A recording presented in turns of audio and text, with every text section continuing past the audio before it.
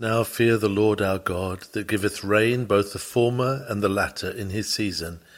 He reserveth unto us the appointed weeks of the harvest. Jeremiah chapter 5, verse 24. The former and the latter rain. A sermon delivered on Sunday morning, July the 11th, 1869, by C.H. Spurgeon.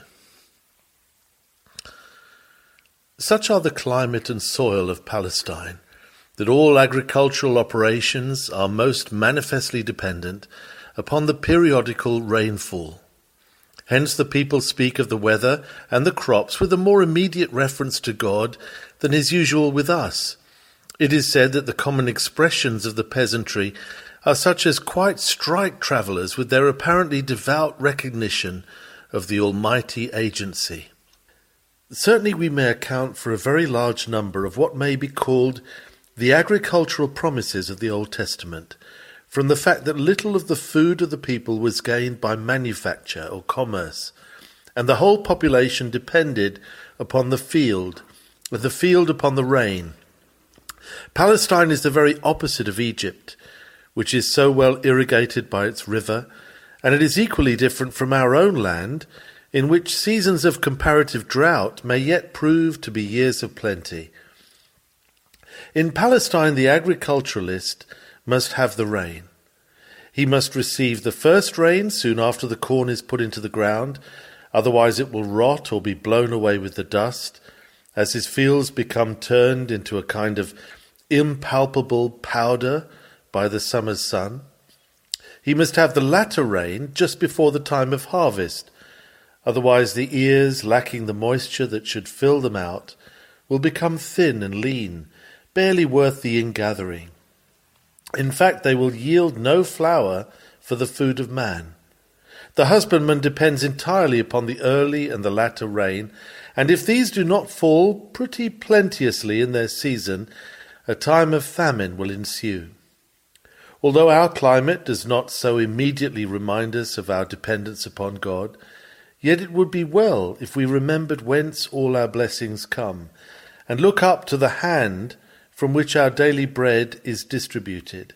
In these herbless miles of pavement, these dreary wildernesses of brick, we scarcely perceive the lapse of the seasons. In vain for us the violet of spring sheds its perfume, or the last rose of summer blushes with beauty. Seed time and harvest come and go, all unobserved. Yet are citizens and merchants as much dependent upon the fruit of the field as the swains who reap and mow. Therefore let us lift up our eyes to the Lord, who giveth rain, and in so doing drops bread from heaven. When he giveth seasons propitious for the harvest, let us thank him for it.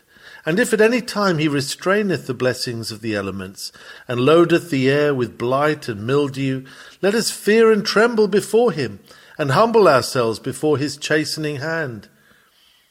The harvest song we would repeat. Thou givest us the finest wheat. The joys of harvest we have known. The praise, O Lord, is all thine own. Gratitude for providential mercies is not, however, the subject of this morning's discourse. I intend to use the text rather in a spiritual sense. As it is in the outward world, so is it in the inward. As it is in the physical, so is it in the spiritual. Man is a microcosm, a little world, and all weather and seasons find their image in him. The earth is dependent upon the rain shower from heaven, and so are the souls of men, and so are their holy works dependent upon the grace shower, which cometh from the great Father of light, the giver of every good and perfect gift. A famine would surely follow in the east if the rain were withheld. So would spiritual disasters of the worst kind be sure to ensue if the grace of God were restrained. We shall consider this great truth in its bearing upon two important matters. First, as it respects the work of God which we carry on without us, and secondly, as it respects the work of God as it is carried on within us. First then, the work of God as it is carried on without. It is needful whenever any holy enterprise is commenced, that it should be early watered by the helpful Spirit of God. Nothing beginneth well unless it beginneth in God. It cannot take root, it cannot spring up in hopefulness, except the Holy Spirit shall descend upon it. It will wither like the grass upon the housetops, if the celestial dew of the morning fall not early upon it. The like grace is equally needful after years of growth. There is urgent need that the latter rain, the shower of revival, in which the old work shall be freshened and the first verdure shall be restored. For without this latter rain, the period of harvest, which is the end aimed at, will be disappointing. My brethren and sisters, members of this church, it will make my discourse more practical if I apply it to the church of which we are members. You who are members of other churches can readily, in a like case, supply the truth to your spiritual homes. Years ago we were minished and brought low. Dark was the hour and pale were the faces. The numbers who gathered for sacred worship in connection with this church might almost be counted upon the fingers. Our Zion was all but utterly forsaken. Yet there was a living band of men whose hearts the Lord had touched, who ceased not to pray day and night, that he would be pleased to remember us. To these entreaties heaven sent a gracious answer, and now for these 16 years God has been pleased to look in mercy upon us as a church and congregation, and in continued prosperity we have rejoiced day by day. Many of you are the fruits this day of the blessing which came to us in the first years of the early rain. How soon the congregations were multiplied. Place after place was found to be too strait for us. Still the blessing of God was with us, and multitudes thronged to hear the word. Blessed be his name. We had not only hearers, but we had converts. We heard on every side the cry of repenting sinners, and multitudes said, "What must we do to be saved?" Our church grew exceedingly, so that we realized the blessing of the apostolic times. The Lord added to the church daily such as should be saved. We were as wet as Gideon's fleece with the dew of heaven. And what prayers we then put up! Have we not been present, some of us, in prayer meetings when we were all moved by the breath of God's Spirit, as the growing wheat is moved by the wind? How often were our souls within us bowed to the very dust in admiring wonder to see how the Lord wrought. As we saw the crowds, we stood still and cried in amazement, "Who are these that fly as a cloud, and as the doves to their windows?" Then, being baptized of the Holy Ghost, we walked together in holy unity of love, in earnestness of endeavour, in the generosity which spared no expense for Christ, in the love which thought no evil, in the zeal which dared all things, in the courage that defied opposition. Our graces flourished, and our communion was sweet and unbroken.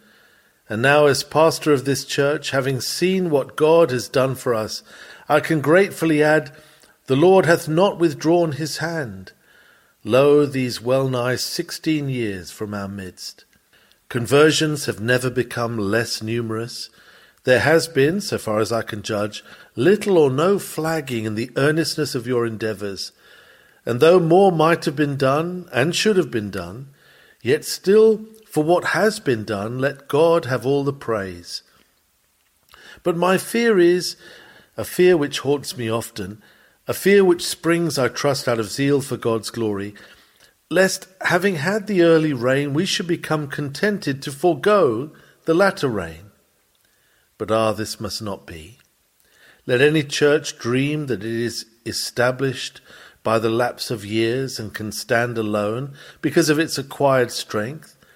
Let it imagine that prayers need not be so humble and vehement. Let it conceive that its ministry has in it a natural power which must ensure its efficiency. Let it conceive that its membership has become so influential that it can support its own work. Let it in any respect rely upon an arm of flesh Its hour of peril is come, and the day of its downfall is near at hand. Let not the church say, "We have done enough." Let it not boast that it has reached the ultima thule of industry and liberality. The end of progress has come when we have reached self-contentment, when we glory in the much goods laid up for many years. We are already naked and poor and miserable. I therefore beseech my brethren and sisters, joined with me in church fellowship here, earnestly to entreat that we now may have the latter rain as we aforetime received the early rain. May renewed grace be to us a token that the God who blessed us in the past has not turned away from doing us good. We have the unconverted in our midst. They sit by our side in these pews. We need grace for these. A number of our hearers who were converted 15 years ago are still with us, and yet not of us. Alas, in that space of time a large number have passed into eternity unsaved. The crowd still gather to listen to the word, and we want still the blessing upon the preacher in delivering and the people in hearing the truth. We cannot do without it. O members of this church, let no man take our crown. The crown of this church has been the souls converted unto God by the Holy Spirit in this place. Let us struggle to retain this crown. Let us incessantly pray that instead of losing this glory, we may increase in it to the glory of God. I know not how to speak to you for the very reason that I would speak infinitely better than I can. For it seems to me that if God should leave us, our own sadness and our own shame will be the least part of the evil. For those who have watched our growth and been encouraged in similar efforts will be discouraged, and the kingdom of the Master will in that measure decline. Others of his servants will hang their harps upon the willows and return to that dull, dead, cold monotony, long so common to our churches. My brethren, you began the battle well. You rushed to the encounter and swept all before you. Servants of the living God, the day is hot and long, the struggle still continues, the enemy still hold the ground. Can you keep your line? Can ye stand in your phalanx? Can ye endure to the end and march on with still greater ardour to the fray, until the field is won and the shout goeth up that the King eternal, immortal, hath won the victory? Thus in connection with any one church, the same is true in connection with any sphere of labour in which any individual among us may happen to be engaged. I will trust that every believer here has found something to do for his Lord and Master. In commencing any Christian work, novelty greatly assists enthusiasm, and it is very natural that under the first impulses the beginner should achieve an easy success. The difficulty of the Christian is very seldom the commencement of the work. The true labour lies in the perseverance which alone can win the victory. I address some Christians here who have now been for years occupied with the service which the Holy Ghost laid upon them. I would remind them of the early reign of their youthful labours, the moisture of which still lingereth on in their memories, although it has been succeeded by long years of drought. Brethren, be encouraged. A latter rain is yet possible. Seek it. That ye need it so much is a cause for sorrow, but if you really feel your need of it, be glad that the Lord worketh in you such sacred desires. If you did not feel a need for more grace, it would be a reason for alarm. But to be conscious that all that God did by you in the past has not qualified you to do anything without him now. To feel that you lean entirely upon his strength now, as much as ever, is to be in a condition in which it shall be right and proper for God to bless you abundantly. Wait upon him then for the latter rain. Ask that if he has given you a little of blessing in past years, he would return and give you 10 times as much now, even now, so that at the last, if you have sown in tears, you may come again rejoicing, bringing your sheaves with you. Alas, the danger of every Christian worker is that of falling into routine and self-sufficiency. We are most apt to do what we have been accustomed to do, and to do it half asleep. One of the hardest tasks in all the world is to keep the Christian awake on the enchanted ground. The tendencies of this present time, and of all times, are soporific. The life, the power of our public services and private devotion speedily evaporates. We pray as in a dream, and praise and preach like somnambulists. May God be pleased to stir us up, to awaken and quicken us, by sending us the latter rain to refresh his weary heritage. Thus much upon the first point. Then let us turn to the second, which will more concern each of us and come closer home to our hearts. Spirit of God, help us in dispensing thy truth. We shall apply the text to our spiritual life within us. Here note, first, that usually the spiritual life, as soon as it is commenced, experiences a former rain, or a delightful visitation of grace. Suffer me to charge your memories for a little while. You remember when you were converted to God. Some of us recollect the day and the hour and the very spot to a yard. Others cannot so remember, but they need not therefore be discouraged. For if they are alive unto God, it is a small question about when they were born. They may rest assured if their faith is resting upon Christ alone. It is well with them, whether their conversion was gradual or sudden. But I say, many of you remember when you were converted or thereabouts. Now was not the period after you had believed in Jesus the happiest that you ever spent? Yes, though there have been times of joy since then, yet in some respects must not that period bear the palm? So blessed was our first conversion to some of us, that those first days are as green and fragrant in our memories as if they were but yesterday.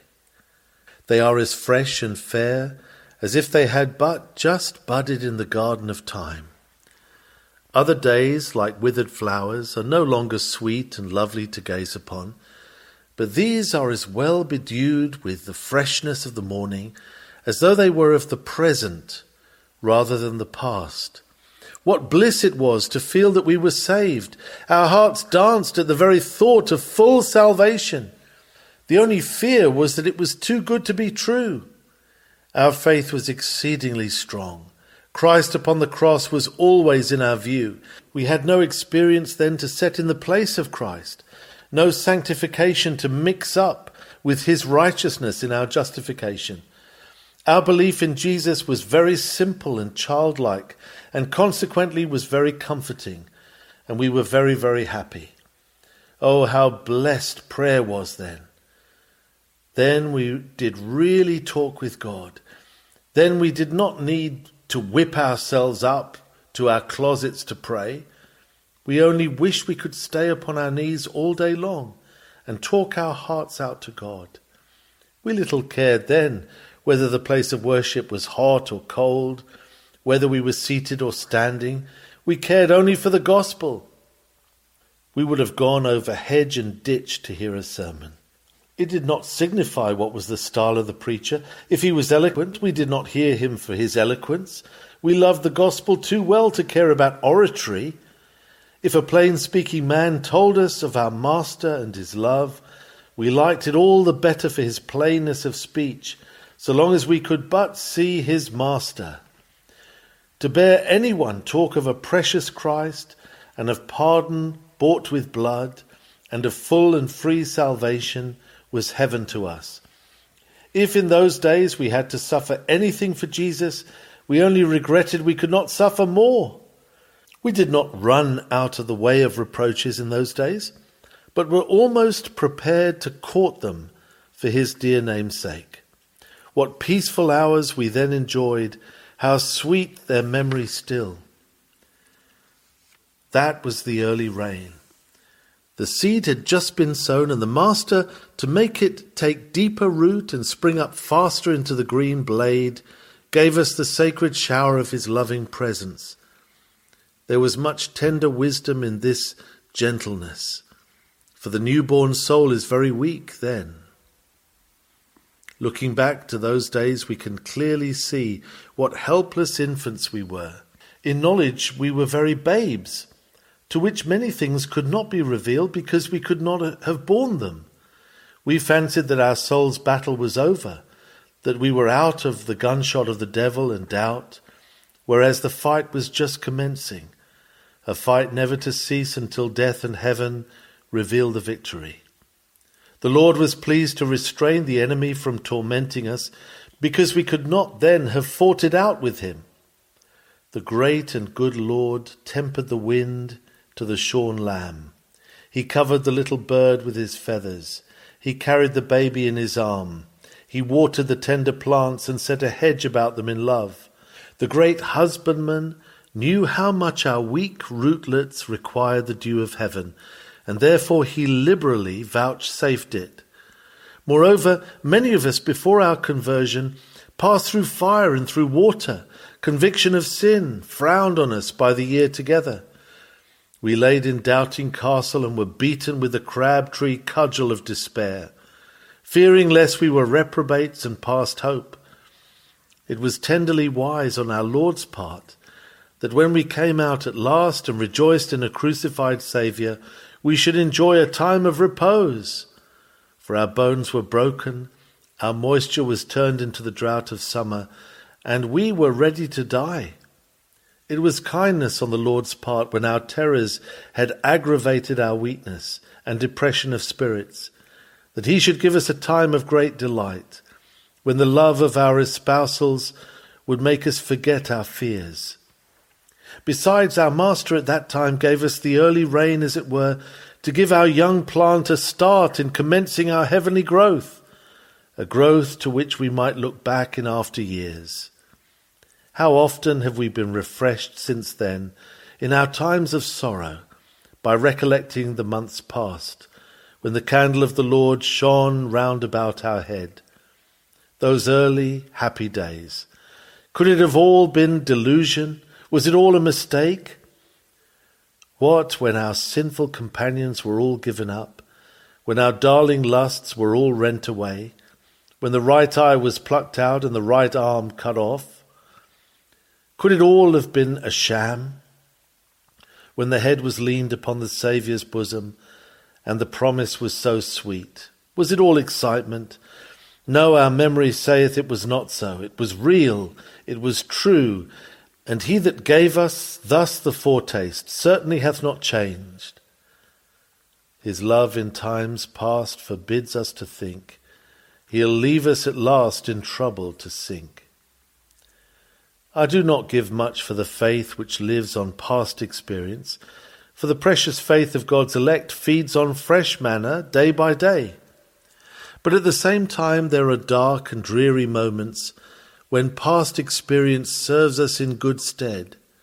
Beloved Christian, if thou art now this day in the dark, pluck a torch from the altars of yesterday, with which to kindle the lights of today.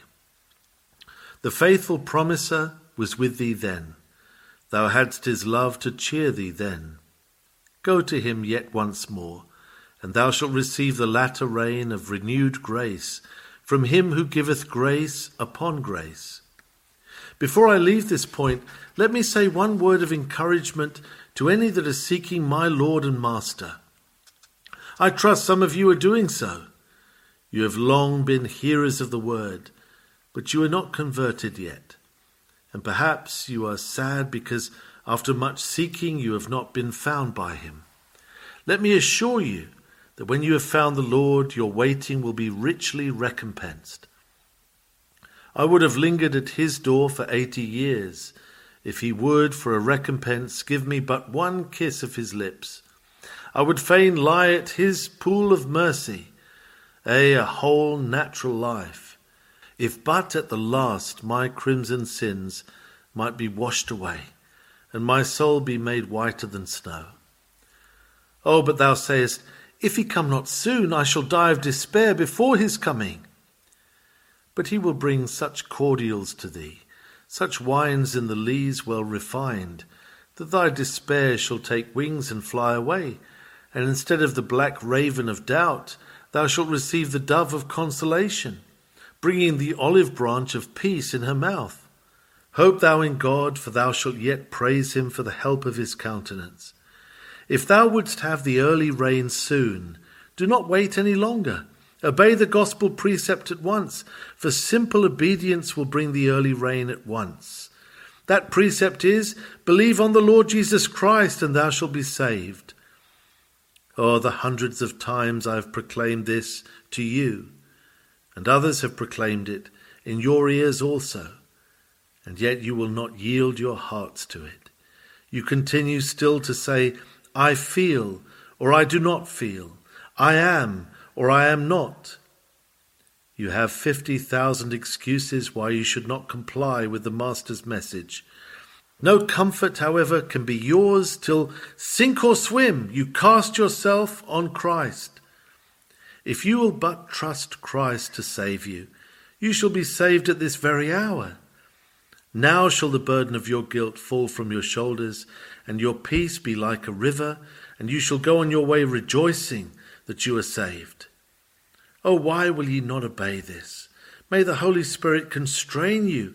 May you now do what I am sure, if God has chosen you, you will have to do ere long. Namely, have done with yourself and close in with Christ. Have done with feelings or want of feelings. Have done with your works, bad or good. Have done with self and all that grows out of self. And come to that cross where hangs a bleeding Saviour, the world's only hope. Oh, that you could say, my hope is there alone. It shall be well with you if you will now cast yourself upon him. You shall then have a happy season, such as only believers know. It is very usual in the life of grace for the soul to receive in after years a second, very remarkable visitation of the Holy Spirit, which may be compared to the latter rain. As I told you, the latter rain was sent to plump out the wheat and make it full and mature, ready for the after-harvest ripening.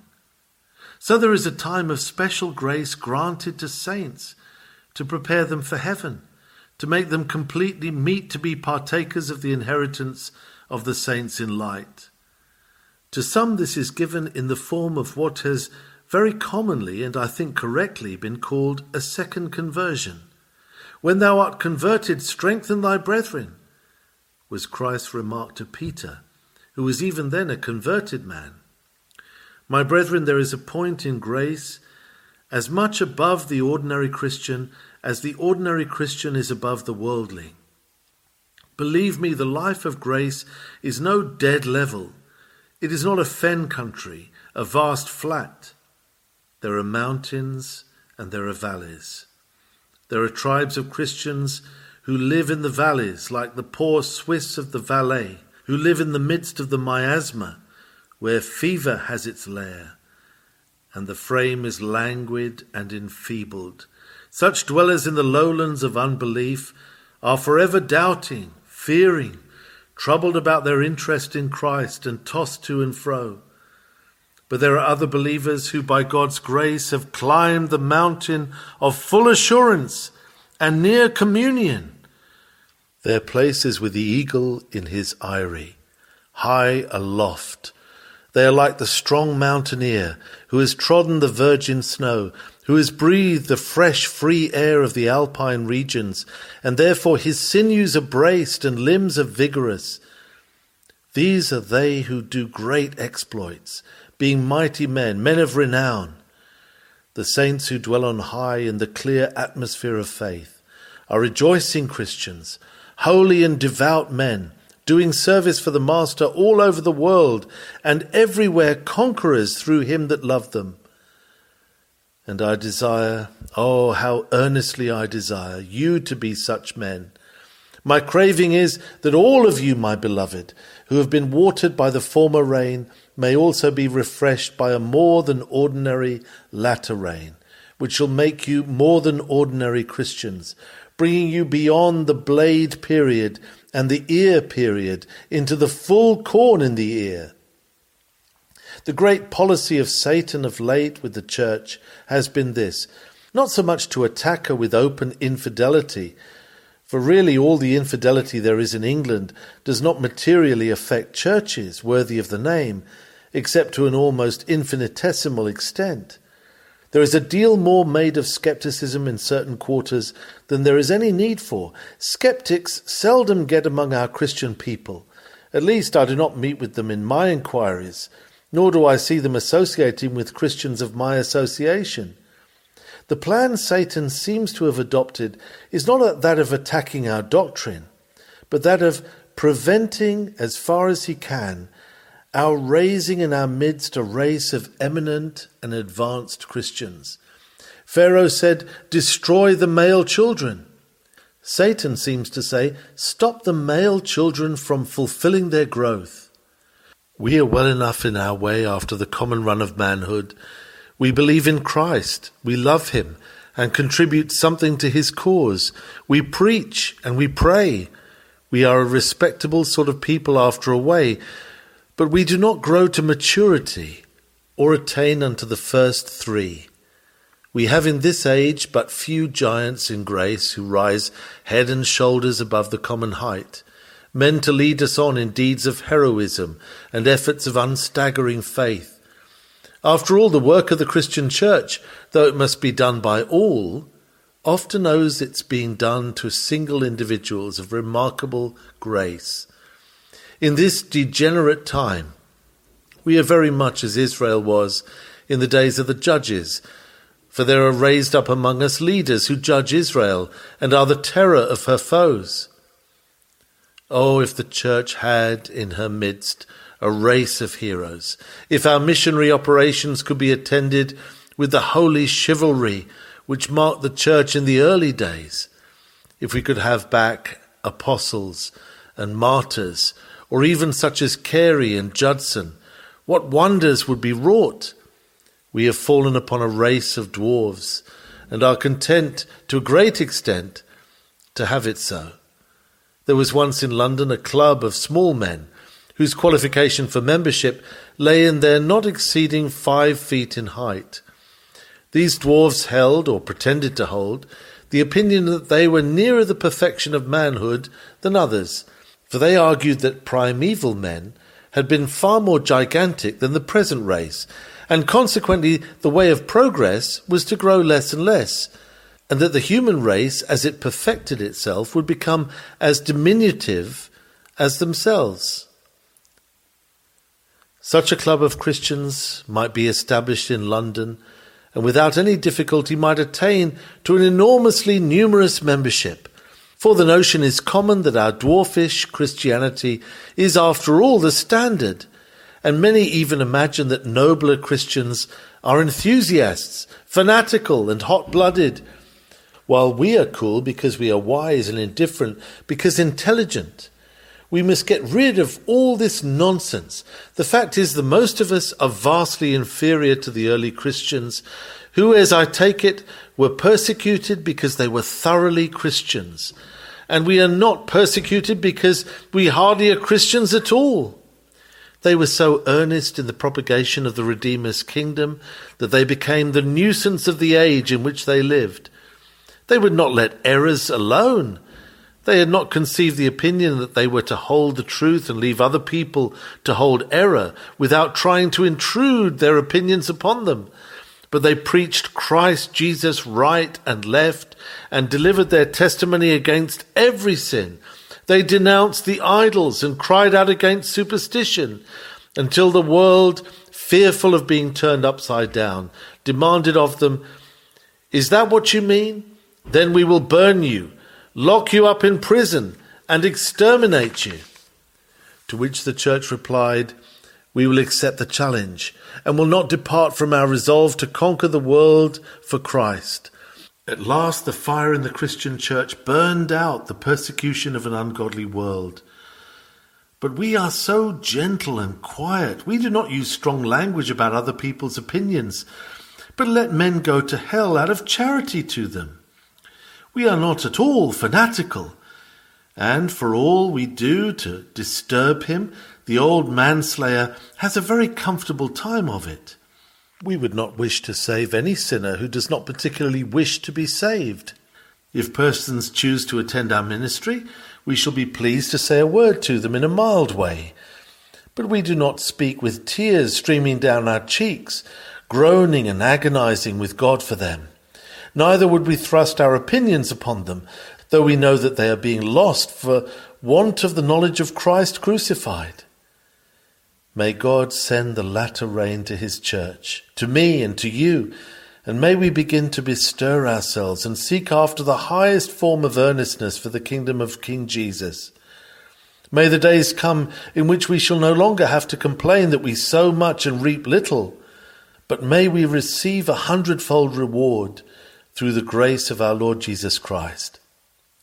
Very feebly, but still with the most earnest intentions, I have endeavoured to excite in you an ambition after a higher life and the setting up of a higher standard. Seek to love your master more. Pray to be filled with his Spirit. Do not be mere tradespeople who are Christianized, but be Christians everywhere, not plated goods, but solid metal. Be ye servants of Jesus Christ, whether ye eat or drink or whatsoever ye do. Serve him with both your hands and all your heart. Get your manhood strung to the utmost tension and throw its whole force into your Redeemer's service. Live while you live.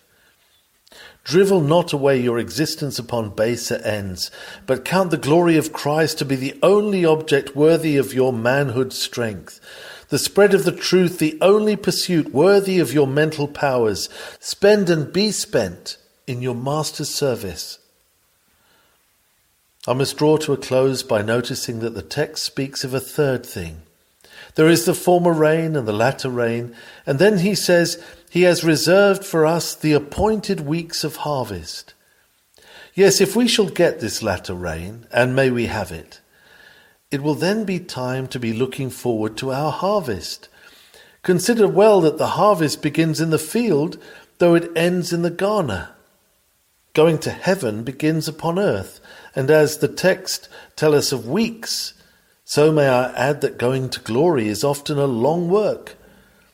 I believe God takes months and years in getting in his sheaves. We call it dying, do we not? But it is not dying I'm talking of now. That is but the work of an instant. But I refer to going home, and that is a longer process. When the sickle cuts away the wheat from the earth, the harvest is begun. The grain is not gathered yet, but still that is separated from the earth, and that is half the harvest. Even so, in the process of getting a soul to heaven, it must be detached from the earth whereon it grew. The sickle has cut many of our earth bonds already for some of us, and no doubt the gash at the time has been very deep and sharp. But how could we, as God's wheat, be carried into the garner without first of all being separated from the earth? How could our immortal spirits enter into the everlasting rest without first of all being dislocated from everything in which we tried to find a rest below? It is a sign of getting near to heaven when we gradually bid adieu to those things that we hoped at one time to dwell with forever, when the almost idolized comforts are readily resigned, when absorbing aims and engrossing objects are thrust back into our rear ranks, and the things eternal fill the foreground of our souls. It is a glorious thing to become indifferent to the visible and only earnest about the invisible. We are like a balloon while it is tied to the earth. It cannot mount. Even so, our ascent to heaven is delayed by 1,000 detaining cords and bands, and the process of setting us free is cutting the ropes one by one. Some of you are conscious of getting older and weaker. God is evidently loosening the ties of earth. You have already more relatives in heaven than on earth. You count over the names of dear companions on earth. They make but a slender list. But count over the names of dear saints which have gone before, and with whom you have had fellowship, and then the roll is long.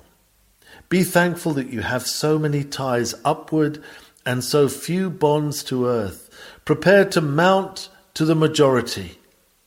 The wheat may well rejoice for the sharp cuts of the sickle, because it is the sign of going home to the garner. After the wheat is cut, it stands in shocks of corn fully ripe, not growing out of the earth, but merely standing on it. The shock is quite disconnected from the soil. How happy is the state of a Christian when he is in the world, but is not linked to it. His ripeness drops here and there a grain into the soil, for he is still ready to do good. But he has no longer any vital connection with aught below. He is waiting to be in heaven. Here comes the wain. The corn is put into it, and with shoutings it is carried home. Soon will our Heavenly Father send his chariot, and we, who have been ripened by the latter rain and separated from earth by his Spirit's sickle, shall be borne in the chariot of triumph amidst the shoutings of the angels and the song of thrice blessed spirits, up to the eternal garner. Oh, how it overcomes one to think that we shall ever be there. Here we are like the wheat that is under the snow, or bitten by the frost, or nibbled at by the sheep, subject to blight and blast and mildew. But up there we shall be as the wheat in the garner, beyond the reach of danger, our Lord and Master's everlasting portion, the dear reward of all his sufferings and griefs, which were his ploughings and sowings for us. Shall it ever be so? Shall our heads ever wear the starry crown? Our hands ever strike celestial harpstrings? Oh yes, it must be so. For we have believed in Jesus, and faith in Jesus secures a portion amongst the blessed. Pluck up courage, ye faint-hearted ones, and gathering courage, gather also strong desire. Pray for your own maturity and perfection. Seek this day in earnest, secret prayer, the latter rain, because ye know it shall have the best results. It shall not be wasted drops, but it shall fall to be repaid by you in increasing faith and love and holiness and heavenliness, that Christ's wheat, when gathered in, may be worthy of the labour he has spent upon it. May God bless you, dear brethren and sisters, and lead you on from strength to strength. And if any of you, my hearers, are not Christians, may the Lord the Spirit lead you to the cross of Jesus, and his shall be the glory. Amen.